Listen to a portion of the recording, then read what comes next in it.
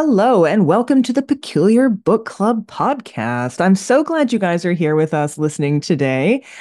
This is Brandy Schillace, and normally we also have Davey on board as our producer. He's not here today, so I'm doing this solo, and it's fine. I'm sure it's fine. I'm sure I won't mess anything up too terribly, hopefully. But it's a beautiful day for a podcast, and here in Cleveland right now, it is bright and sunny outside, which means everything looks very glittery. And glitter is going to be a big part of what we're talking about today. Also, concrete, which again just really feels right at home here in Cleveland, Ohio. Glitter and concrete together, though, what does that give us? That gives us an amazing book by Elyssa Goodman. And this book is, oh gosh, it's a tour de force. If you don't know, Elyssa Max Goodman is also a photographer as well as a writer. And so this book is just bursting with energy and art, and it is about drag. And we are very excited today to bring Elyssa on for a chat. Elyssa, welcome. Thank you for being with us. Thank you so much for having me, Brandy. What a pleasure. I'm so glad to be here and I appreciate the opportunity. And you say that you're actually a listener of our podcast, which is super great. We get very excited when the people we have on the show already know who we are, as opposed to us being like, well, we're kind of like Morticia Adams if she had a book club, but it was science uh, and social justice, things like that. So that's great, and we're really glad to have you. Now, normally when we have the actual show that we do, which is up on YouTube, we always make a cocktail for the book. Now, we didn't do that this time because this is our podcast, but I have to ask because cocktails are such a big part of book clubs, I think, and wine too, of course. Do you have a favorite cocktail? Oh, it depends on the day. I would say the thing that I most often order is a dirty martini, a dirty vodka Mm, martini with 3 olives, Kettle One vodka if I can. okay. Yeah. That's a good one. Now I'm a big fan of a gin martini myself. But you know what? I used to really kind of look down on vodka because I hadn't had good vodka. Then you start to drink good vodka. You're like, oh, it has flavor. I did. I thought this was just something you added to girly drinks. um, I say as a non-binary person. Uh, but yeah, so that is an excellent one. And what's your glitteriest cocktail favorite? Like, I think a dirty Sparkly. martini is pretty glittery. Okay, it can be. It can be. That's true. That's true. I was thinking, what are It's those? uh, spirit. I love the purple one. What is the purple one? Not the last word. No one can make those because there's no chartreuse anywhere. Oh, in aviation, the lovely violet ones. That's probably my. I really like those as a cocktail. So, well, that's cool. It adds the sparkle, you Yeah. know. Well, you know what? And it's a dirty martini, right? You've got a little schmutz in there. It's good. It kind of works out.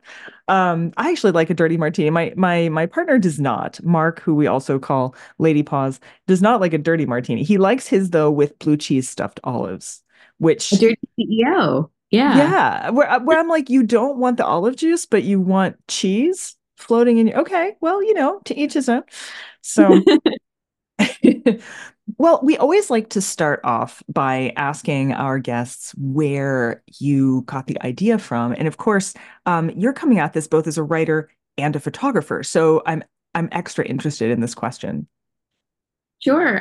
Well, the book is a written through history of drag. And I was exposed to drag from a very young age. I saw the film Tu Wong Fu, Thanks for Everything, Julie Newmar, when I Yeah. was 7 years old.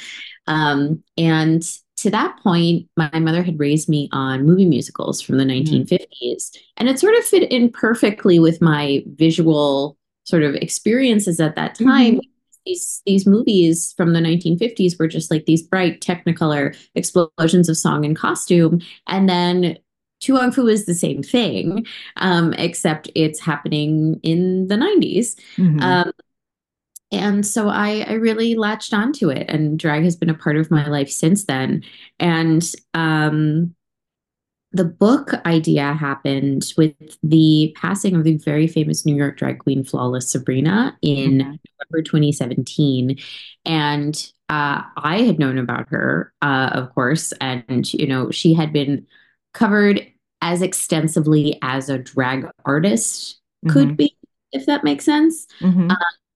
But I wanted to make sure that she was as much of a household name as anyone else, and I wanted to make sure her story didn't get lost, and all of the people who built the foundation of drag's culture Yeah. in New York and beyond that we have now also weren't forgotten. So I started toying with the idea after her passing. Um, and in March of 2018, I sat down with a colleague and told them my idea. And they said, yes, absolutely do it. And I actually started working on it that night. So from that point until the book came out was, I think it was exactly, no, a little more than 5.5 years. Yeah. Okay. Yeah. And photography is such a huge part of this book. So I actually didn't count up, but how many photographs are in there's a lot. There's an insert that's several pages, and Hmm. it's there are color photographs and black and white photographs. Some are archival, some are my photographs that I have Hmm. taken at different drag events that I've attended across New York, um, which I've been photographing drag in the city for, oh my goodness, probably as long as I've been here, which is almost 14 years. See, I think we need Um, a coffee table book now yeah. to go with, like a companion coffee table book that's just like the images mainly. That would be awesome. And then the cover image is also one that I took. And then the art department sort of pinked it. They Thank you. foofed it up. They, They puffed it. yeah. No, it's a beautiful cover. I love it, and I actually think that this is a book that I know several friends would enjoy as a gift. And so I think those of you listening, we've done a bit with trans identity. We've done a bit. This is, I think, the first time we've talked about drag specifically, though it comes up in other contexts of other books that we've done. And I just think that is, I know a lot of us are super interested in it. I've actually done some drag king. Well, it's very interesting to know whether you're a drag king or a drag queen if you're non-binary, but I've done some drag-ish things. And it's fun and it's amazing and it's a very freeing kind of experience. And so I definitely I was thinking about it, but plus the cover too. I was like, it's so pretty. I've got to give this as people as gifts. It's dazzling. Um, and the other cool thing about it is that it's history too, because of course we're super into history in this club. If you, as you probably know, I'm a historian as well. So I just like I'm writing a history of trans identity that's coming out in 2025, and it's so amazing. People are like, "Well, that's new, right?" I'm like, "No, it's not new. Like it's way, way old." And drag is a very similar drag in its current incarnation might be, not as old, but like drag itself goes back a long Oh, time, as you point out. yeah, very much. I mean, drag is an art form that's thousands of years old, and my Hmm. book, 160 years of that Yes. history, Yes. 160 years of history. Um, but it is absolutely an art form that dates back to antiquity, if not before, Right. um, and has been influential across that time, and perpetually across that time. It's not just a thing that's a trend every 100 years or something like that. Yeah, yeah.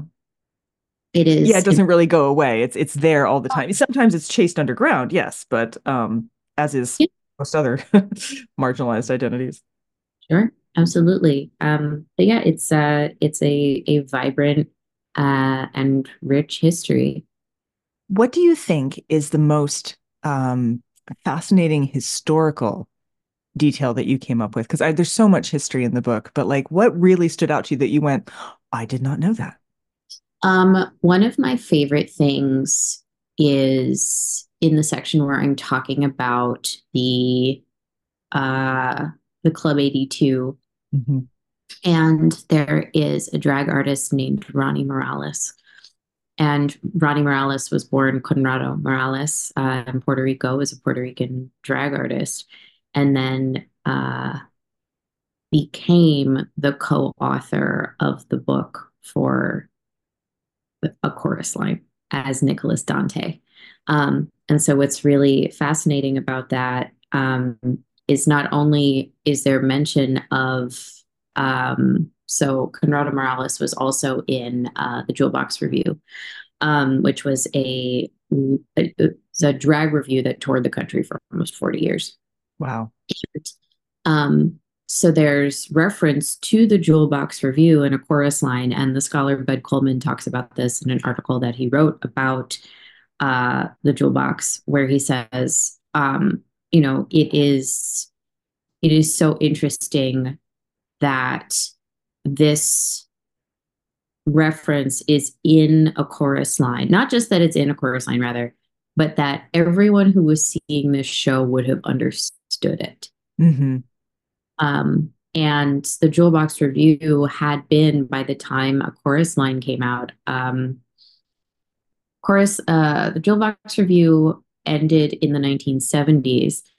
So by the time a chorus line came out, the people who were going to see those shows would have known about the Jewel Box Review because it toured the country for almost 40 years. And that was fascinating to me, that drag was living as an active part of the culture, even when it was often rejected by many members of even the queer community Right. Right. um, at that time. So that is sort of a lovely. There were so many of these. I call them sort of Forrest Gump kind of moments. Yeah. That is one of them. Hmm. Um, so that was definitely something that I think about a lot in terms of deep historical impact on both sides of the coin as both artist and audience. Yeah. Hmm. Hmm. Well, and one of the other things your book brings up a lot, and I think this is important to address because partly because of our current situation, where there's so much backlash against, no, like people attacking Drag Story Hour, for instance, but that drag it is an art form, and like many art forms, is also a mode of liberation, is a kind of rebellion and revolution, even.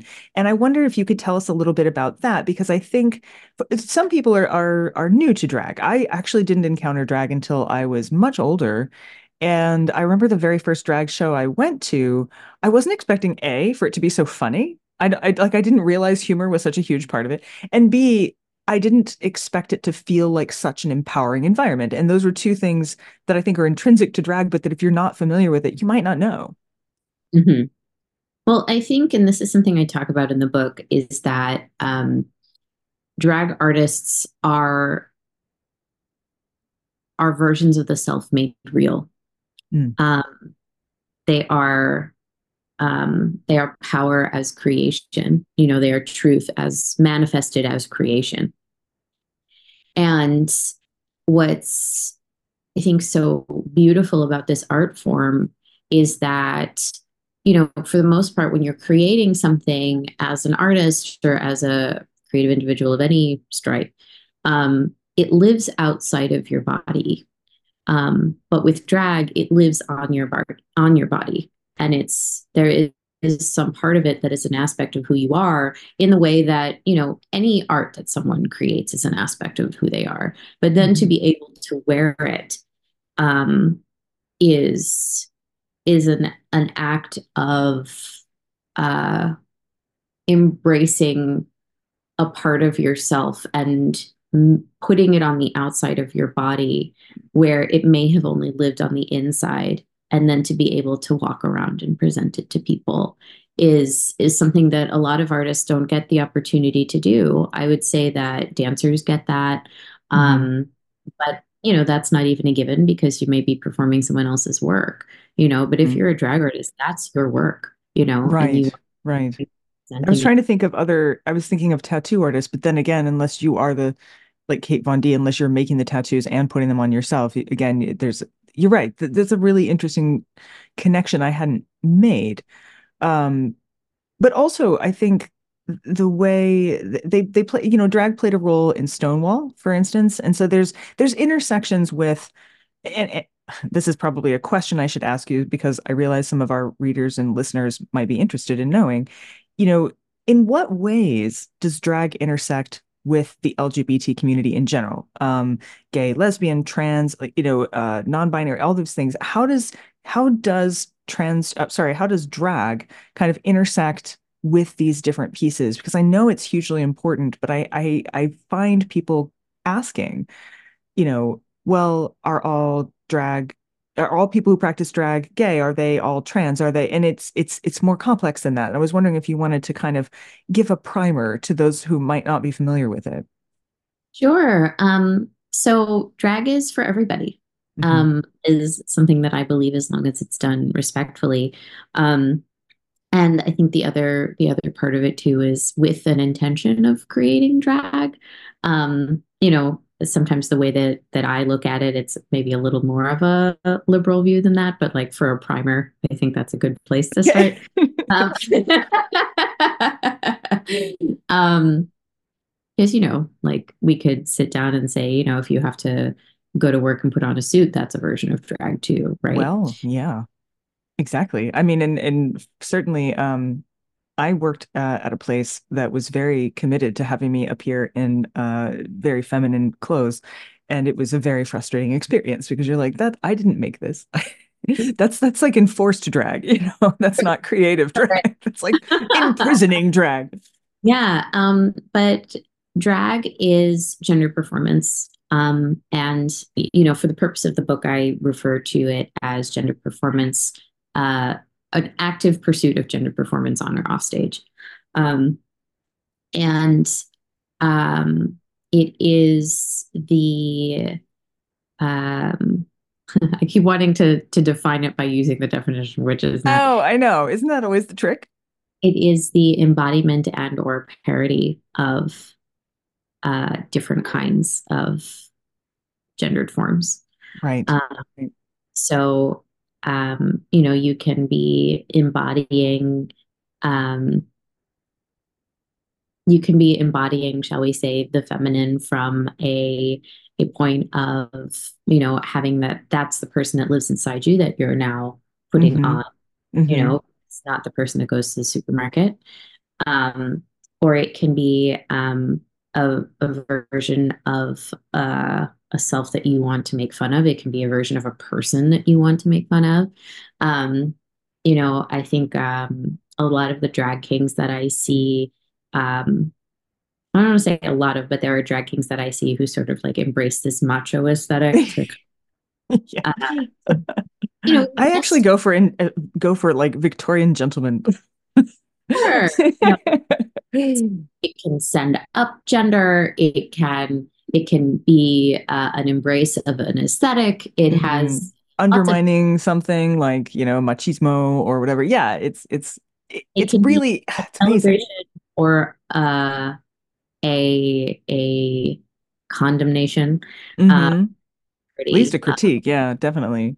but it is a performance of gender at the basis level. Yeah. Well, and for me, so I mean, gender itself is a performance. And I think that's the other wonderful thing about that doesn't make it not real. I was, as a non-binary person who's sort of gender fluid, and also as I'm autistic, and so everything's like being human is a performance. I don't know if y'all know this, but it is. Yeah. There's all these secret handshakes y'all know that I always have to figure out. But it's like being an alien. But these are performances that we do, social performances, in order to continue and maintain social cohesion. But social cohesion itself can be so damning in some ways and so deeply damaging. And so this is a way of kind of undermining, but also saying, look, it's all performance. And drag is a way of saying, I welcome it. Welcome the performance. Don't think that it's like, come do the performance, see where the boundaries are, blur them, but it's And you're empowering. wrong. Yeah. Absolutely. Yeah. I love it. You also make mention to RuPaul's Drag Race. So tell me your experiences of Ru. Well, I haven't met her personally. Oh, I Um, see. Haven't we all kind of met Ru personally, though? I sort of feel. no, I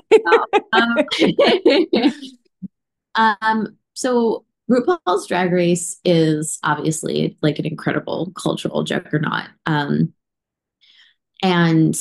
what I often say too is that I wouldn't have had the opportunity to write my book if without the success of RuPaul's Drag Mm, Race. That's okay, not yeah, that's what my book is based on it. It features RuPaul's Drag Race because of the history of drag in New York. It has to. And if it doesn't, it's incomplete. right, But Drag Race has created this appetite for stories like these. yeah, Um, that is important and powerful. But the other reason I wrote the book is because Drag Race is not the only story. Hmm. Uh, and Yeah. the quote that I say often from the drag artist Trixie Mattel is saying you love drag, but you only watch Drag Race is like saying you love music, but you only watch American Idol. Uh, It is one. sorry. I just feel the burn. There's so much fire right now. Is one aspect of drag. Um, and I wanted to make sure that people knew uh, the rest of the story, at least as Hmm. it pertained to drag in New York. Um, and it's a very rich, deep history. I mean, this book was originally almost 500 pages, and Oh that's, my. yeah, my poor editor. Um, and that is the history of one city. Yeah, exactly. And Exactly. A big if city, but Well, yeah, but every city that has a thriving drag scene, Houston, Atlanta, Chicago, Los Angeles, wherever else, mhm. Miami, will have books of equal length that could be written Right, about them. right. We actually had prior to COVID, there was quite a happening drag scene here in Cleveland. It's still around, but Ah, the when you shut down performance venues, it makes and you're doing gender as performance, it's a difficult one to maintain. We still have our drag bingo nights that we we do around here. Um, but and yeah, I this do all. think it's changed it, Mhm. Yeah. Now, do you find that it's resurging now after like the performances are kind of back?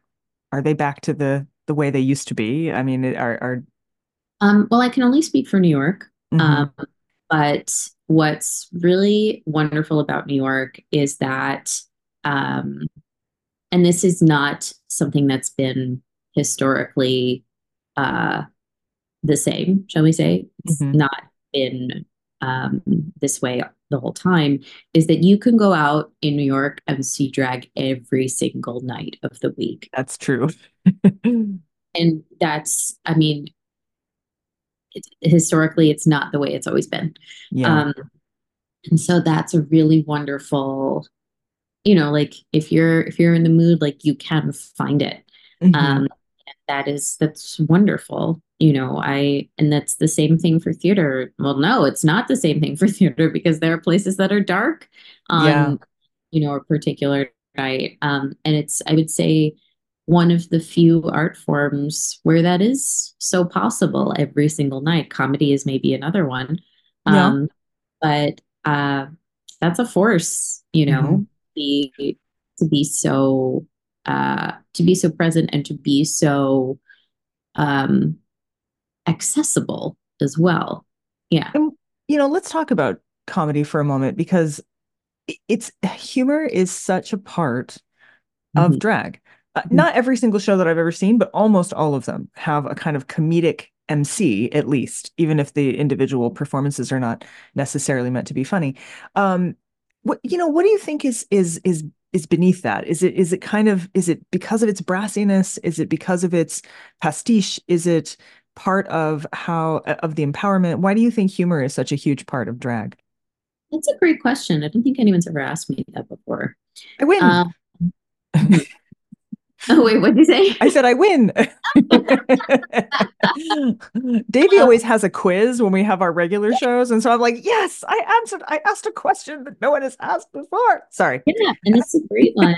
Um, I think that it has a lot to do with um, the idea that there is something that we are sending up. There is something that is um, so over the top, that is so outre, that is so camp about all of the things that we are doing. And I would say we, all the things that drag artists are doing on the stage, that I think humor is an embrace of those things, Hmm. um, and is is a way to acknowledge that we're all in costume in a Yeah. way. Oh, I believe You that. um, and that, yeah, this wig is, a foot, 2 feet high, 3 feet, uh, but, that is just one costume in this space tonight, you know, Hmm. Yeah, that humor sets people at ease with that. that's Um, true. Breaks yeah. tension.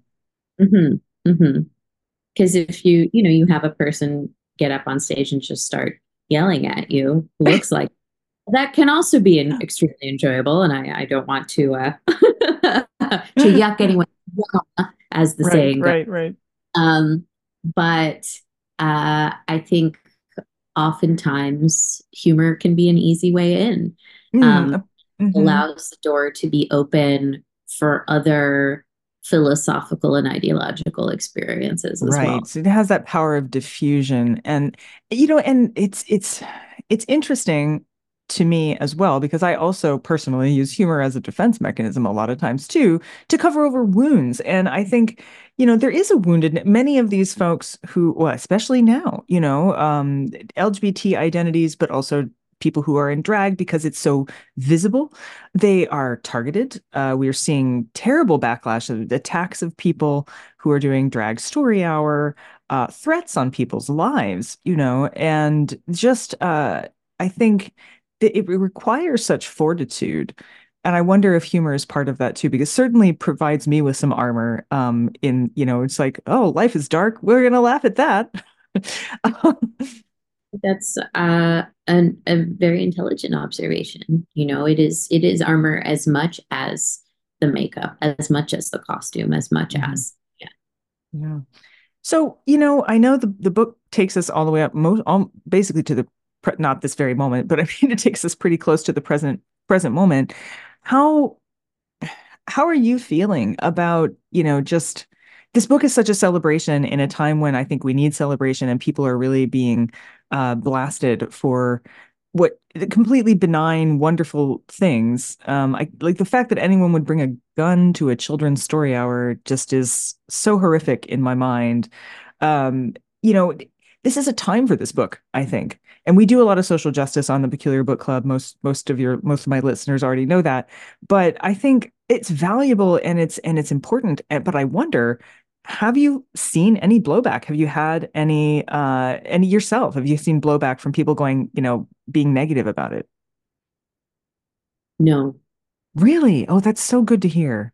Yeah. And scene, I would say, is the part of that. But Right. I'm also, I'm not just like, well, is that true?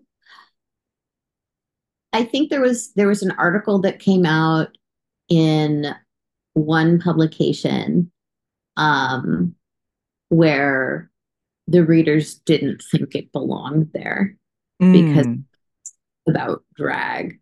I Um, see. and Yeah.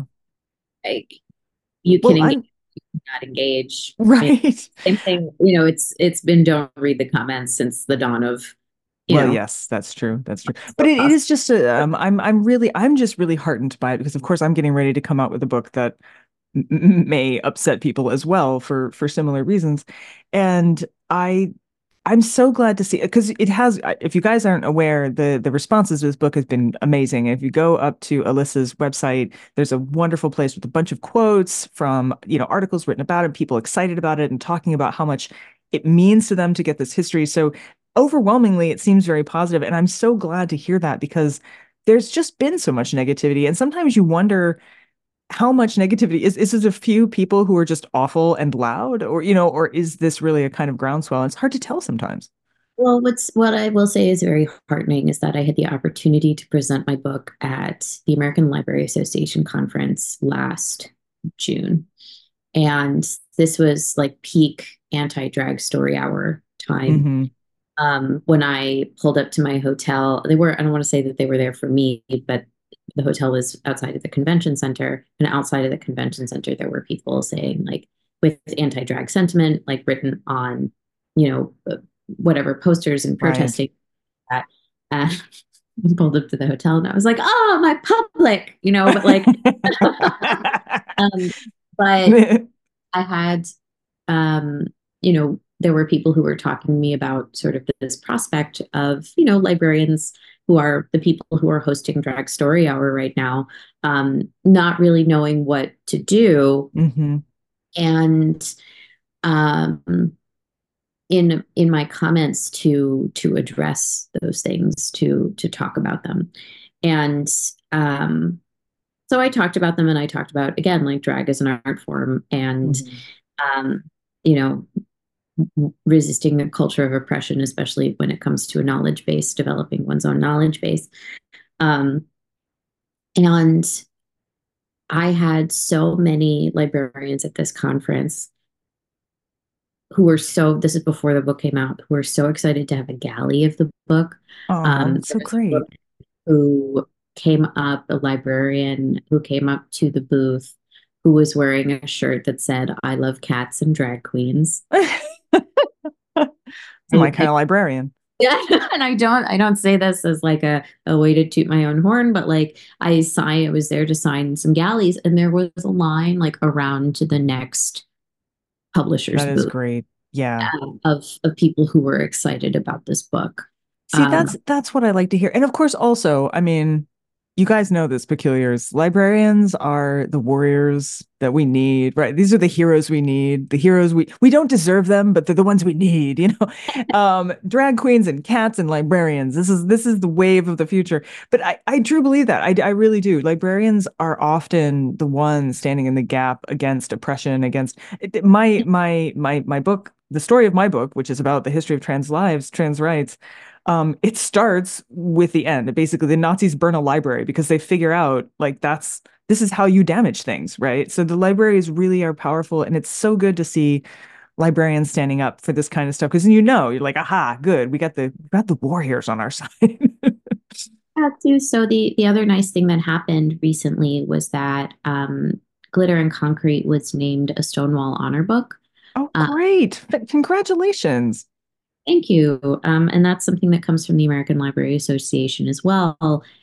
So all the copies of the book moving forward will have a seal that says Stonewall Honor Book. And I Nice. just, if that means that more people will be able to see it and have this information, I mean, that was one of the biggest things in this process is that I wanted people to know they had roots, you Hmm. know, uh, Yes. Yes.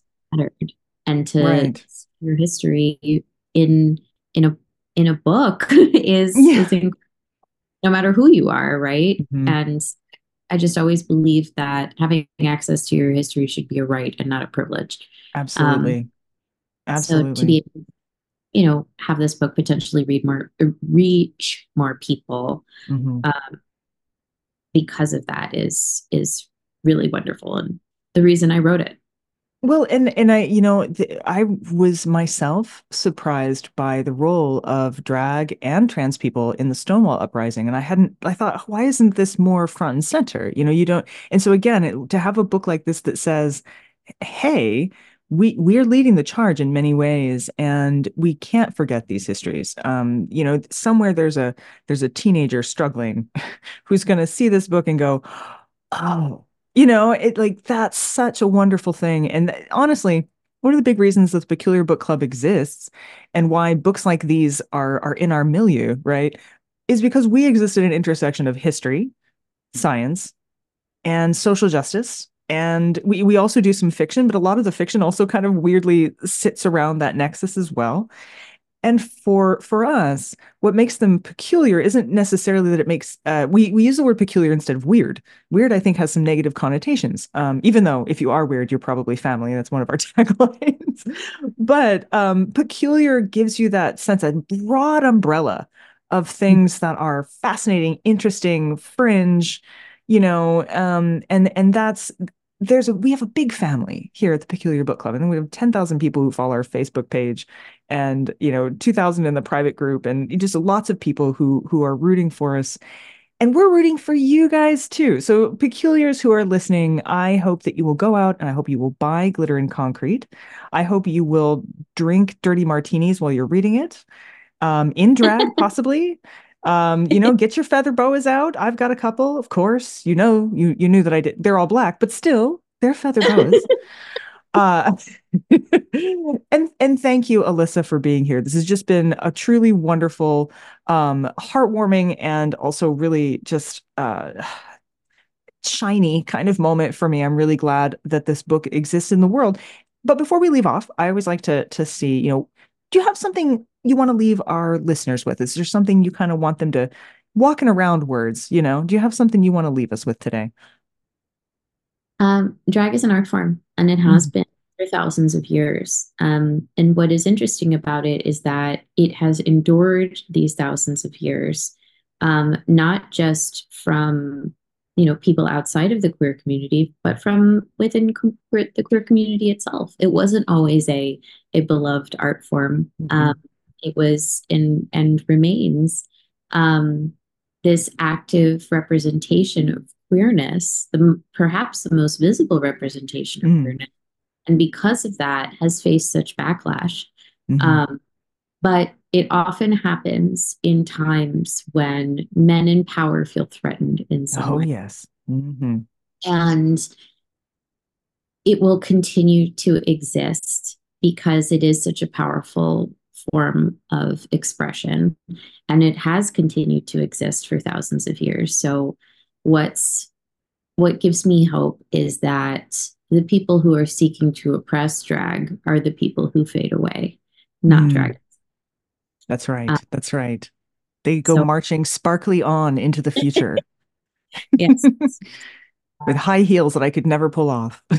continue to drag. And as Justin Vivian Bond says, which I always like to say, glamour is resistance. Oh, love it. Love it. Thank you so much for being with us. It has been a true joy.